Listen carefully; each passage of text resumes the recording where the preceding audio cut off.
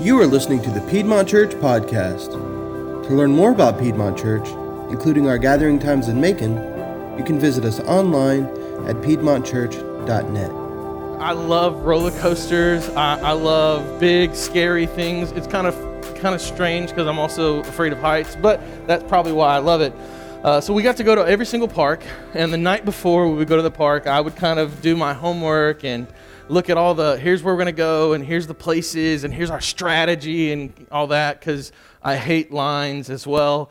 So the night before we're going to Epcot, I start doing my research. Okay, what rides do we really want to ride? How are we going to do it? When we're going to go there? What are all the things that we're going to be able to do while we're there? And so I came across this one ride, Mission Space. Raise your hand if you've ridden Mission Space in the room. Fantastic. 4 of us. Praise the Lord for y'all. So Mission Space, in case I guess most of you don't know anything about it, it is basically a reenactment, or it's supposed to be as if you are a NASA astronaut and you are taking off and going on a trip to Mars, I think it is. And there's 2 lines that you can get in, right? You can get in the orange line, which is the intense line, or you can get in the green line. So I've got my 7 and my 4-year-old, and if you know me, we're definitely going to the orange line. There's no doubt. Like, I'm going to talk them in, I'm going to say whatever I got to say. I've never been on the ride, but hey guys, it's not too bad. Let's go to the orange. It's going to be fine. So we get to the ride. We see green, orange, right around orange. There's these signs that basically say, like, hey, this ride's intense. If you don't like spinning, if you don't like this, that, and the other, go to the green line. And I'm like, if you don't like spinning, you don't like this, that, and the other, why are you at an amusement park? But anyway, we're going to the orange. That's what we're going to do. So we push forward. We get in line, and it feels like every 50 feet or so, there's like another sign that says, hey, this ride's intense. Are you sure you want to be here? And like, by the 4th or 5th one, I'm going, do I want to be here? Like, this is like my 4th or 5th day at Disney, and I haven't seen any other ride have these signs, right? Like no other ride. And so Disney is really creative in the way that they make you think that your line is getting shorter. What they do is they have you wait in a line, and then you go from one waiting chamber to another waiting chamber where there's some little fancy video, and then there's another waiting chamber where there's another fancy video. Well, all of these chambers that they make you wait in, there is another, not only a sign, but a video at this point telling you, hey, if you get motion sick, maybe this isn't the ride for you. And by this point, I am like, oh my gosh, we are going to die on this ride. And then the ride stops. It has it has a moment where like, hey, this ride's been delayed. And you're going, that's because somebody wanted a refund on their lunch, right? That's what happened right there. And so now I'm sitting there with my 2 kids and my dad. I'm like, I don't know if we can do this. And it comes to the point where it's like, you got to step forward and get on the ride. So we step forward, we get on the ride, and it's intense. Like, there's a moment, my son, it basically makes you, reenact kind of the G-forces that it would, be taken off from planet Earth, going to Mars. And my son goes, Dad, why is my face so heavy? And we get done with the ride, and nobody on my ride at least got a refund for their lunch. We moved forward, and it was really good. But having gone through that experience, it made me think about this idea that, there's just some things in life that somebody can describe to you, somebody can explain something to you, but it doesn't do it a justice until you experience it, right? Like, everyone said on this ride, it's intense, it's crazy, it's spinning. I didn't feel 1 ounce of spinning, and I don't like spinning specifically. But there are other moments in your life that you can probably think back where someone's told you something, and you're like, okay, and then you go to experience it, and the message that you received from them wasn't quite the full experience, right? It didn't do it justice. Kind of like when we take a group of missionaries to Guatemala. We can explain to you how it is in the country. We can explain to you about building a house and working with your hands and helping someone, give them their first home that they've ever owned. But until you see their face, until you experience climbing a volcano and eating food that is not the greatest, you have no idea what it's like to go to Guatemala. I can tell you a couple of weeks ago, a group of us got to go to the Link Baptist Church, and we got to partner with this church in prayer. And then a few of us, I think, even did a trash cleanup a few weeks ago. And this is the church that we're going to go to next week, and we're going to help love on the Bellevue community. I can tell you about the great experience that we had and the ministry that the church is doing. But until you walk those streets and you hear the stories of the people and you see the heart and the passion that they have for the community of Bellevue, there's just really nothing that completes that until you fully experience it. And so this morning, I want us to discuss how people experience us. How does the world around us, via screens, experience Christian people? How does the world around us experience us, Christians, via a screen? Maybe you can make that more personal. How does your world experience you, know you, interact with you only through screens? This can be kind of tricky, right? Because it can come down to the way that we engage with people on social media or lack thereof. Maybe it's a text or an email to a boss, a coworker, an employee that you're disgruntled. The way that you communicate in that screen, in that moment, will show a lot of things, right? Or what about this? The kind of data mining of content that the big corporations do. Did you know this, right? They kind of filter down and they put people in subcategories to say, hey, Christians, generally speaking, will watch this type of content or consume this type of content. So there's a lot of different ways that the world can experience us. But I want us to see a truth that God is going to reveal to us through John and his letters, that the way people experience us matters. And that experience, at least according to the Bible, will be directly affected by the way that you experience God. The way that you experience God, the way you enter into this relationship with Him, will change and be a reflection of how you experience, or how you relate to and how others experience you. So we're going to dive in, as Jonathan read for us earlier, verse 7. 1 John chapter 4, verse 7. It says, "Beloved, let us love one another, for love is from God, and whoever loves has been born of God and knows God." So John, inspired by the Holy Spirit, declares that whoever loves has been born of God and knows God. Now maybe when you read this, you had a question similar to me. I had this question. So what does that mean for the person or the people who don't believe in God? Or the ones who maybe believe in a different God, a little g God? Maybe you've said, look, I know people who don't know God. Like they don't trust in Jesus. They don't believe in God, but somehow, I would say, they seem more loving than myself. So how can we rectify what God is saying through John in this text, that by asking, can non-Christians love? And if they can, what does this do for biblical accuracy? How can we trust this word if God is telling us that it's really people who know God and are born of God that love, and if you don't know God and you're not born of Him, then you don't love? Well, I think the first thing we need to do to be able to answer this question is we need to see how God defines love. We need to understand what the definition of love is from God. God, through John's writing, defines love as believing in Jesus and loving one another. You can see this by a chapter earlier, 1 John chapter 3. John's kind of unpacking what it means to love God. And what he says is God has given us these commands, and if you love Him and then love others, you will be then keeping His commands, and you will then have true love. 1 John 3:23 unpacks that truth, that when you keep His commands, you love Him. And His commands are to love Him and love others. So by God's own words, through John, true biblical love is both actively loving other people and believing in Jesus. So when we make this statement of I don't know how people who don't know God actually love, what we're missing in that statement is they don't actually love the way that God is talking about love.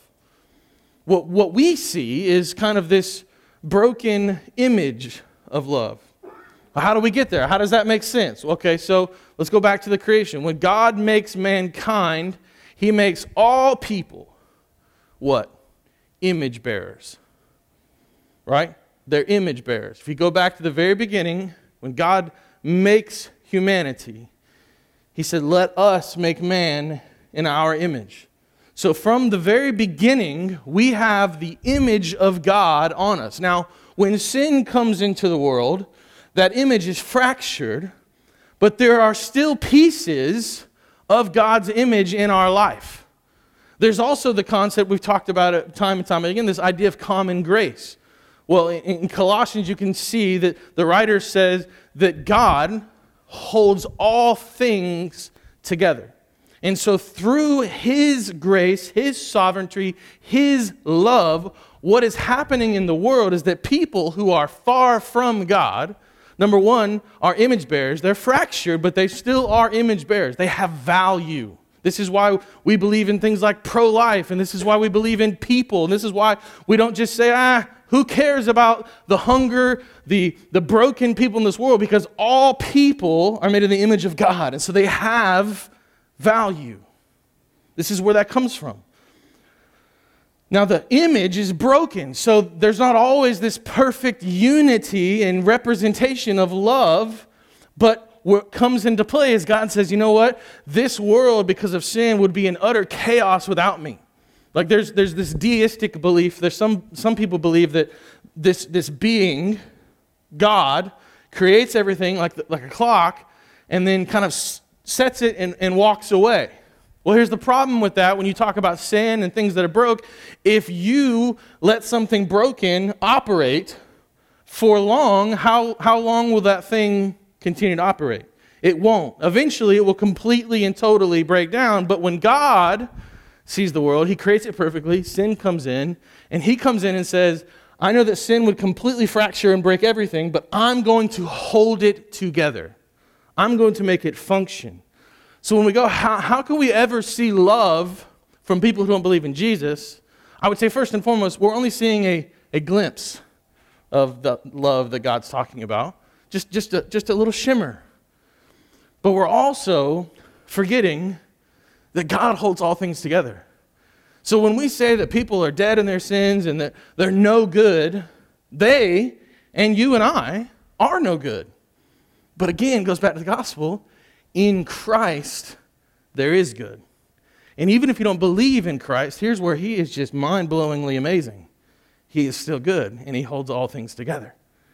And so through this text, what he is saying is that true love is when people own and understand to love God and love people. Okay, so we talked about the non-Christians. What about the Christian who just really stinks at loving? You know what I'm saying? Like, you know that person, they've gone to church their entire life, and they're like a Scrooge, but 12 months a year, right? Not just Christmas. Like, nobody ever describes them as loving. The pastor gets up on the day of their funeral and is like, I have no words. Right? This is that person. You know what I'm saying? You know that person. Maybe you are that person. I don't know. But there's somebody in your life that you go, man, this person has no love at all. But they say they believe in Jesus. How does this, when God says, man, if you love God and love people, you are mine. And if you do love God, then you will love people. How does this Christian have such hate in their heart? How can they have such a lack of love? Well, I think the obvious, number one, is maybe they aren't Christians. Ooh, I know. That's not for you to judge. It's not for me to judge either. But here's the reality. If there's no fruit, there's probably no root. That's just kind of how that works. I don't know if you farmers out there, but, there's that. So God says there'll be fruit if we stay in him. And if there is no fruit, may not be a tree there. So, next thing, maybe they're not mature, right? You don't know their story. How long have they been walking with God? How long have they been kind of maturing? But maybe they were just really bad before. right? You just thought they didn't love people now. What were they like before? That's another thing to give grace. Or the third one, how about this? Maybe they're just going through a rough season. How long have you known this person that supposedly doesn't love well? 6 months, a year, 10 years? Maybe it's not just a season. But maybe it's just a short time. Maybe it's an employee. Maybe it's somebody else in your life. You're going, man, this person just shows no love, and they say they love Jesus. But they got no love for anybody else. What's their home life like? I mean, are they just going through the proverbial hell every single day? And so for them, it's just all the focus is keeping it together. I guess what I'm saying is when we see Christians who aren't good at love, maybe we just ask the question of maybe how we can help them be better. Instead of just going, maybe they're just not Christians. Maybe they got something in their life that is a stumbling block and they're struggling and they're not knowing how to move forward. So, in his first verse, he says that real love is believing in Jesus and loving one another. It's not a worldly love. It's not the love that we see on ABC and CBS and NBC. You know, it's a whole other kind of love. It's a real thing, as we sing about. Let's continue on, verse 8. Anyone who does not love does not know God, because God is love. So basically what he says there is the contrast. He says, in this, the love of God was made manifest among us, that God sent his only Son into the world so that we might live through him. In this is love. Not that we have loved God, but that he loved us and sent his Son to be the propitiation for our sins. When these words that John just uttered through the Holy Spirit become more like the oxygen in the air that we breathe, rather than just words on a page, in that moment, that is when we know love. Like, do we understand what he is saying in this moment is that God is the ultimate picture of love, and the gospel is the power of our ability to experience his love. Like when we get this picture that the Son came to be the propitiation, the payment, the atonement, the sacrifice for the thing that you could never pay. You had a debt, you had a guilt hanging over you. And there was nothing that you could do about it. Not a thing. You were damned. And yet Jesus, the triune God, like the Son, Father, Son, and Spirit, the Son left his throne, came down in the form of the fallen, of his creation, lived a perfect life, and then became the sacrifice so that you could receive abundance and life everlasting and glory. When that picture is seared on our hearts and in our minds and eventually comes off of our tongues, that is the beginning experience of the power of God. And what John says is when we get that, then experience for others will come. Continue, verse 11.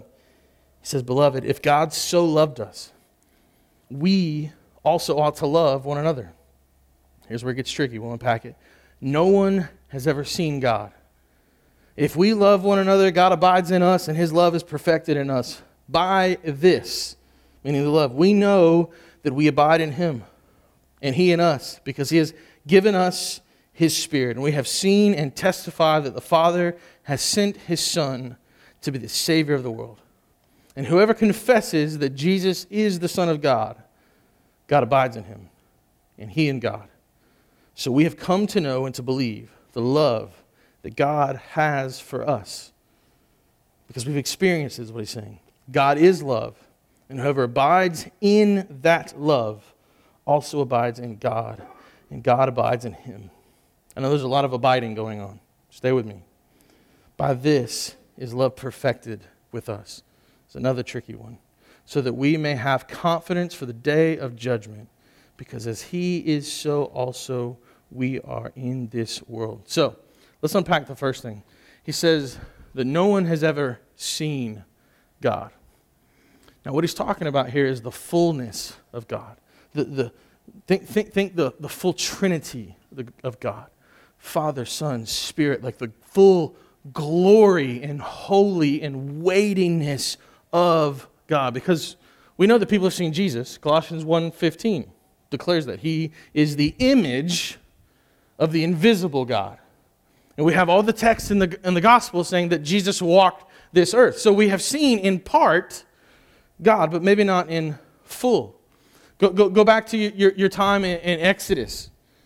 What happens with Moses? Moses hides his face from seeing the fullness of God. And later in that same text, and I think it's chapter 33, God looks at Moses and says, I can't reveal my full self to you because you need to live. And if I revealed my full self to you, you would no longer live. Isaiah 6 talks about the glory and the beauty of God in a way that mortals could never fully lay their eyes on him.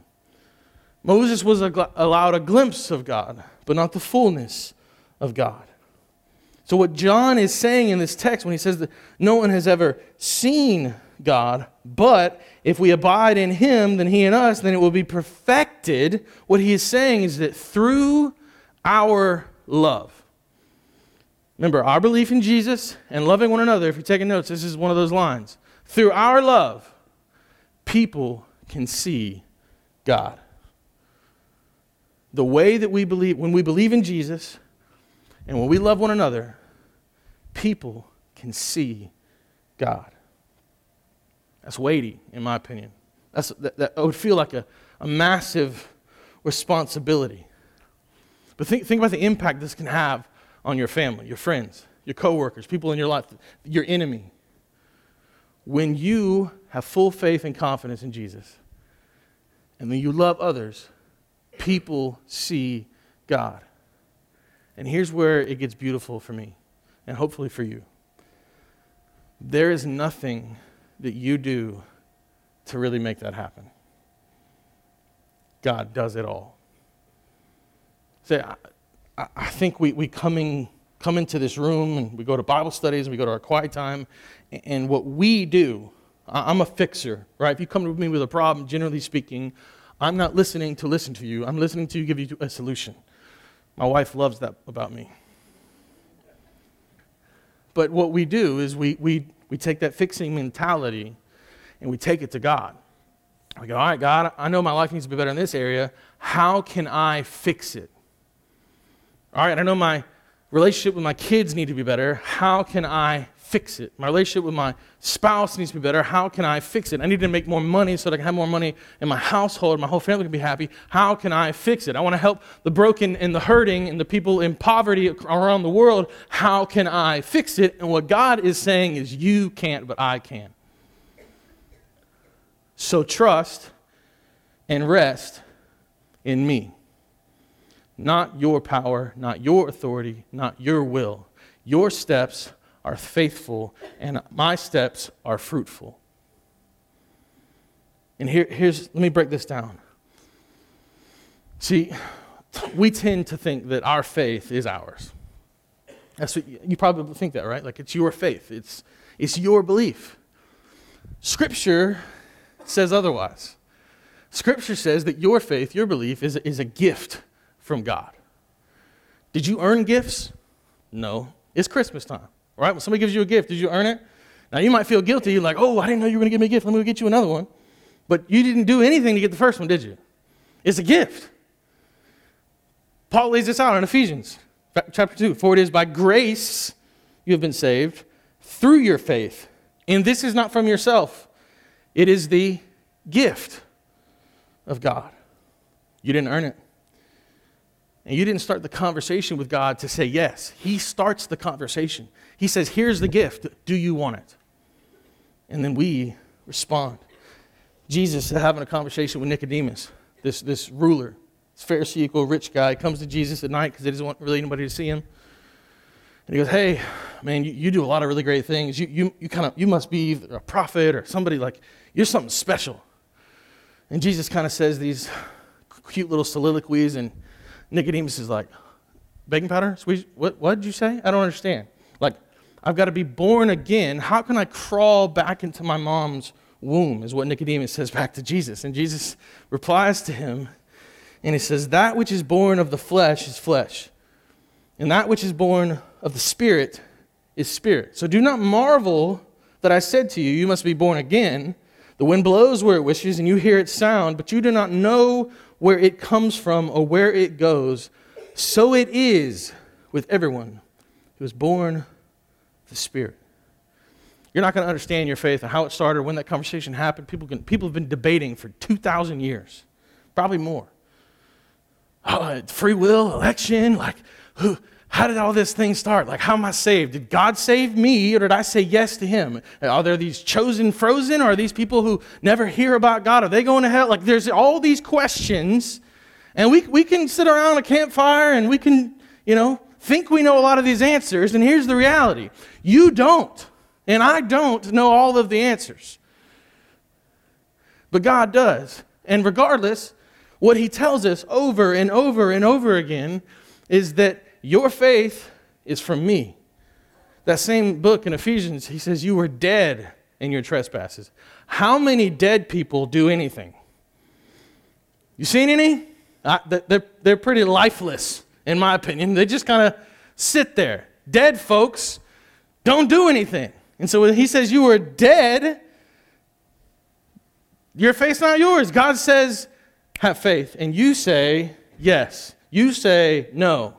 But the reality is, your faith is his. Gift from him to you.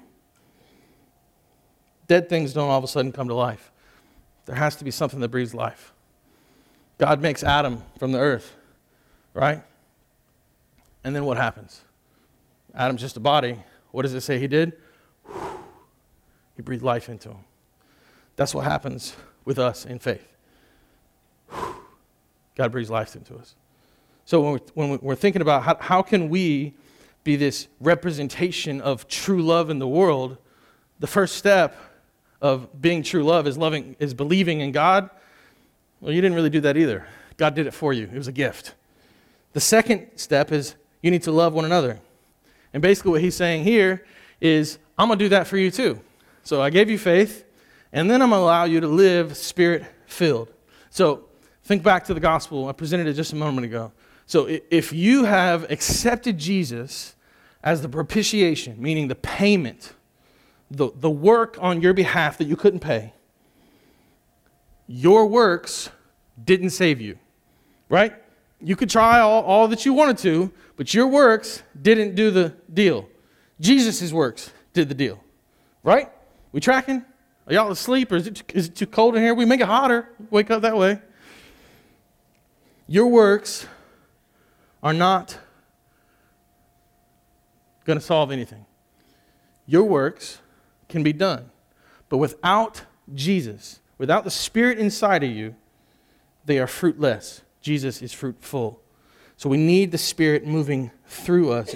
John says this, or he actually quotes Jesus in John, the Gospel of John, chapter 15. Jesus says, I am the true vine, and my Father is the vine dresser. Every branch that is in me that does not bear fruit, he takes away. And every branch that does bear fruit, he prunes that it may bear more fruit. Already you are clean because of the word that I have spoken to you. He says, abide in me, and I in you, as the branch cannot bear fruit by itself. You can't do it unless it abides in the vine, says. Neither can you unless you abide in me. I am the vine, and you are the branches. Whoever abides in me, and I in him, he it is that bears much fruit. For apart from me, you can do good things, you can do some things. He says you can do nothing. Nothing. So your faith is a gift. And then these works, if you want to see fruit in them, they come from him. And the fruit that we bear reveals God. Jesus, in his priestly prayer in the Garden of Gethsemane, he's praying to God. He knows what's about to come. The sacrifice is coming. He's going to be that. And he says, look, if you will be in me, God, I will be in them, and they will then be in us. In all of that process, you will receive the glory. I will receive the glory, and they will receive the glory. God brings us in on this, what the rabbis would a lot of times in John 17 call the dance. It's this moment where the Father is kind of pointing to the Son and saying, look at what he did. And the Son is pointing to the Spirit. And Jesus is saying, look what the Spirit did. And then when you come to faith in Christ, you know what the Spirit's doing? He's pointing at you saying, look what they're doing. And then we point back to the Father, and it's this beautiful dance where we go, look at the glory of God, not for us, but for him. And we've been brought into this grand plan. He saved us, he sent us, and then through the power of his Spirit, he has empowered us. So what John is trying to get us to see is that when we've experienced God, meaning we've put our faith in him, and then we've begun to love others through the power of his Spirit, he uses us so that others can experience him as well. So how do we move forward with this? I'm not going to read the rest of the passage. You're welcome to do it later. It says there's no fear in love. We sang about that just before I came up here. So how do we move forward? How are we going to allow people to experience Christ in our sermon series through the use of screens? Well, before I get to the 6 ways of how we're going to do it, I want to talk about a couple ways that we don't do it well. I want to say, here's some ways that we don't allow others to experience Christ through our use of screens. Let's think about social media. When somebody posts something that is absurd, that is ridiculous, that is outlandish, how often do we give them grace? And I'm not necessarily just saying in your comments, because I think most of us have gotten smart enough, wise enough to go, maybe I shouldn't call this guy an idiot on public Facebook, right? Or whatever. But what's your thought process? What's your heart saying when that comes across your feed, your TikTok, your whatever? When you see somebody saying something that you feel is just absolute and total insanity, what's your heart saying? Do you judge from afar? What about this? When you're on social media, you have the app and you just kind of, you do this number, right? You pull out your phone and you're just swiping, and you're silent. You never post. You rarely like, you rarely comment. And you would say, oh, I'm just consuming, I'm just taking it in, but there are probably things that you believe in, you support. You got the app, why do you have it? Right? You're silent. As there are others maybe on there that are using it as a tool to build, brand awareness for helping poor people. Brand awareness for getting the gospel out. And you remain silent. What about entertainment? What about this? The 64% of Americans define themselves as Christians. 64%. I wonder if that 64% stopped viewing content that the majority of us would say is not good content for Christians. What would happen to the market? Let's get a little deeper. Pornography. 70% of Christian men admit to watching pornography once a month. 70% of men that are self-proclaimed Christ followers own that they watch pornography once a month.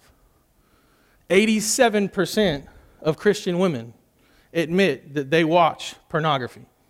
Doesn't necessarily give a regularity to it, but they have watched. They consume this thing. Every time someone watches porn, they are supporting an industry that belittles women and men, objectifying them to their looks, and they define their total sense of value by their physical features. Not to mention, you're ignoring God's gift of sex and marriage by perverting it to a mere climax, to a moment. Oh, and you're ruining your own sex life because he or she will never be enough. There will always need to be someone else, something else. There will always need to, it's just like drugs. It's just like that hit. You've got to get it. 70% of Christian men, once a month. The world sees us. Men, women, 87% of you have viewed it.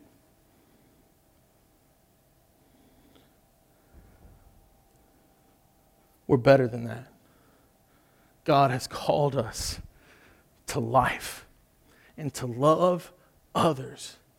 And when we love others, we don't reduce them to just a moment. We don't reduce them to their physical characteristics. We don't reduce them to just looking good or performing this great action. We look at them as image bearers of God and say, Jesus died for you. And we've got all these urges in our bodies. We go, I got needs. And God's saying, yeah, me too. Love me, serve me, and I'll fulfill every need and every desire and every want you could ever have. Find hope and an abundance and love in me. Don't find it in a screen. Don't find it in somebody you don't even know. Don't find it in a like, a comment, or a share. Because somebody shared your stuff, you think you're amazing. I can monetize this on YouTube. I can do this, I can do that. God's called us for more. Let me lean into the final 6, and then I'll land the plane. I want to give you 6 ways that we can allow others, we can show the love of God to others by using our screens. The first one, create healthy boundaries with screens. We spoke last week about the corrosive nature and the danger of screens. Make sure that you are guarding your heart and guarding your loved ones. So how do we make sure that people experience the love of God? By number 1, first making sure that we're experiencing the love of God and putting healthy boundaries on ourselves with screens. One of the things in that book, Tech Wise Family, Andy Crouch said is our screens go to bed before us and we wake before them. All right? There's danger in letting your screen dictate your life. Right before you're going to bed, you just pull out that screen and you're just scrolling, and then we go, I can't sleep, I had bad dreams, I had this, that, and the other. Well, I mean, you were staring at this thing all up into right the moment before you went to sleep. Put parameters on it. Put guidelines on your own life. Engage on social media with intentionality. So a lot of us have it. Some of us are silent streamers, and we just go through the world and we just look at all the content. Maybe engage. Like, see it as an opportunity and a tool to love someone else. It's not your responsibility how they receive that love. It is your responsibility to love them. So maybe comment, so-and-so got into this school. Congratulations. Don't just hit like. Take a moment. Congratulations. I've been praying for you to get into a college that you liked. So-and-so got this new job. Congratulations. I'm so excited for you. I got a new puppy. That's amazing. I'm a cat person, right? Engage with them. Show them some love. Do not debate, argue, slander, or look to teach someone. That is not the place. In case you haven't learned, I'm here. This is a public service announcement. No one is going to learn anything from your comments on social media, okay? You might be brilliant. You probably are, and your point is probably right. they don't care when you comment on their social media about it. Like, they just don't. It's not the place. It's not the time. Don't do it. Number 3, if you watch a movie or show, find a way to have a worldview conversation. Now, this one's abstract, but I love it. We did it in seminary. I have a few friends that we do it via a Marco Polo app together a lot. We'll go watch a movie. I actually do it with my son when we watch Star Wars. And I will find a way to have a conversation about whatever we watched and go, what does this teach me about the world? What does this teach me about God? What's their point of view? What's the biblical point of view in this moment? We've taken our students in the student ministry to do this same thing. This is taking a screen content where we just want to sit back and veg out, and now it's actively going, what does this mean? Because let me tell you something, the director, the producer, the executive producer, all those actors, if they sit down and do a documentary, they're going to tell you what it means. So if you think that they're just putting out content to make money, I mean, they do want to make money, but every single one of them has a mission behind it, right? You ever watch, like, I think Harry Potter came out with this, like, HBO special. And every single one of them will tell you, oh, yeah, this one meant this, and this one meant that, and this thing does this, and this thing that, and we're just going, right? And here's the reality. We're not actually just going, We're receiving the content. So wrestle back with it. Number 4, send an encouraging text or email to people in your life. You want to show somebody the love of God, care about them, and reach out. Think about the number of people that you just get so busy, you want to do this, you want to do that. Maybe have, like on your prayer list, maybe put the text list next to it. Because you're going to pray for them, and then you're going to send them a text or an email, and you're going to say, hey, I've been praying for you, I've been thinking about this, been thinking about that. Engage with them. Show them that you care. Number 5, these are ways that we can show love. Be willing to delete. Be willing to delete. I would start with your history. People, I don't do this, but people do this. I guess we do this when we hire somebody. People are going to scroll your page. It's weird. I feel like you're looking through my closet at that point, but people do it, right? They're going to go to your page, whatever page you have, and they're going to scroll to see the last 5,000 things that you've posted. Now, some people will stop at 10, but there's other folks who are going to go to 5,000. They're going to do it. You may be one of them. You may be sitting there going like, really, people do that? And that's what they do, right? They scroll through your, and I'm not just saying after you like run for political office. I'm just saying like normal you, for some reason, somebody's going to look through your dirty laundry, James, on Facebook. Like, it's going to happen. And what I'm telling you to do is maybe if God moves in your heart and goes, these screens can be a way that I show the love of God to people. Maybe you need to go back and delete something off your social media. Maybe you're going to sit here and say, oh, that's just a part of my journey. Does the person who scrolled see that journey? Is it explicitly clear, or does it need instructions? Because I would say if it needed a clause or instruction, maybe it wasn't clear enough, and that can lead somebody down the wrong path. Because as a Christ follower, which is the lens they're going to be looking at you at, does that edify and point to the gospel? Be willing to delete. Maybe it's a comment that you had. Maybe you got to unlike something. Maybe it's a group that you follow. There are people that follow all sorts of groups, and maybe you did it 10 years ago, and you believed that way, but now you're going, I don't believe that way. That's not how I feel. God's done something in my life. Quit following the group. Like literally, hit unfollow. It's a button. We'll show you how. Number 6, last one. Be thoughtful about your posts and your time. So the time one goes back to number 1 of creating healthy boundaries. But I think you should also be creating thoughtful posts.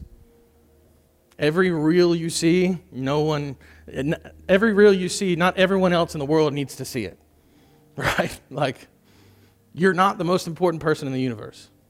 Shocker, right? But we share and share and share and share and share. And here's what I'm saying. I'm trying to get you to see that your social media is a platform to engage people for the love of God. And maybe it's, I want to share this, John Garrett, you coach football. You're going to share the snot out of Tatnall football stuff. You're going to share Tatnall Square Academy stuff and praise the Lord for it, right? When you share something that doesn't align with Tatnall's views, you probably wouldn't, right? Because that might get you fired. But let's say you didn't work there. When you share that, you know what other people are going to go? This is what Tatnall people believe in. This is what Tatnall people align themselves with. And if you're silent and all you ever do is Tatnall, people are going to ignore you. Not Tatnall, you know what I mean? All you ever do is Piedmont. All you ever do is, I don't know, Rosary's thumbnails. I don't know. Whatever it is, that's all you ever do. You're limiting the voice. So I'm not telling you to go out and get addicted to social media. I'm saying most of you probably use it in some way, shape, or form. So use it wisely. Don't just share to be sharing. Be intentional about what you post because people are watching. And if we want to see more people come to know Jesus, both in our actions in the physical world, I can't believe I'm preaching a sermon about this, but in the virtual world, we need to represent Jesus well because you believe in Jesus. As the band comes up, I just want to pray over us. I know that there are some in this room that are struggling with addiction to screens and other things, and maybe you see that as your way to veg out and to I don't know, hide. I want to encourage you that you have a tool in your hand. And maybe if it is a vice for you, maybe you do need to have moments where you put it down. In about a week, the Wednesday before Thanksgiving, we as a church are going to fast from screens for 24 hours. I want you to fast from screens with me for 24 hours. And you go, I don't know if I can. I got a 7 and a 4-year-old. Trust me, I don't want to do this. I want to put a screen in front of them and say, chill. But you know what's best for them? Not having a dependence on screens. We need to get our life in order with screens. We need to understand that this word has told us to love other people. And we do that by loving Him and then letting Him move through us. And that is both for this physical world when you walk out of these doors and you go to the restaurant, but it is also in your social media, in the entertainment you consume, and elsewhere. Whatever screen you use to engage with people that people can see, that is a tool to show people the love of God. Let's do it. Let's be a church that takes control of the potential vices and use this tool that in and of itself is not evil, but use this tool to reach people for the glory of God. Let's pray. God, we come to this place of talking about screens because it's such an active part in our life. Lord, I pray that if there's anyone in this room or listening at a later point that is struggling with screens, God, I just pray that you'll allow them to release this addiction or the bondage that has them so crippled. God, I pray the blood of Jesus over them, that you have set them free. I pray that we will use this tool that you have given us as just another means to the ultimate end of glorifying you and enjoying you forever. That we'll be gospel proclaimers both online and in the real world. Lord, if we're struggling, release it from us. And all this can be done because you are worthy. You paid the toll. You paid and made the sacrifice for us to have freedom in your name. And so, God, we walk in the gift of faith that you have given us, and we function through your Spirit in love because you are good and you are God. Help us to be a church, a people that love you, love others, and invest in your kingdom. And God's people said,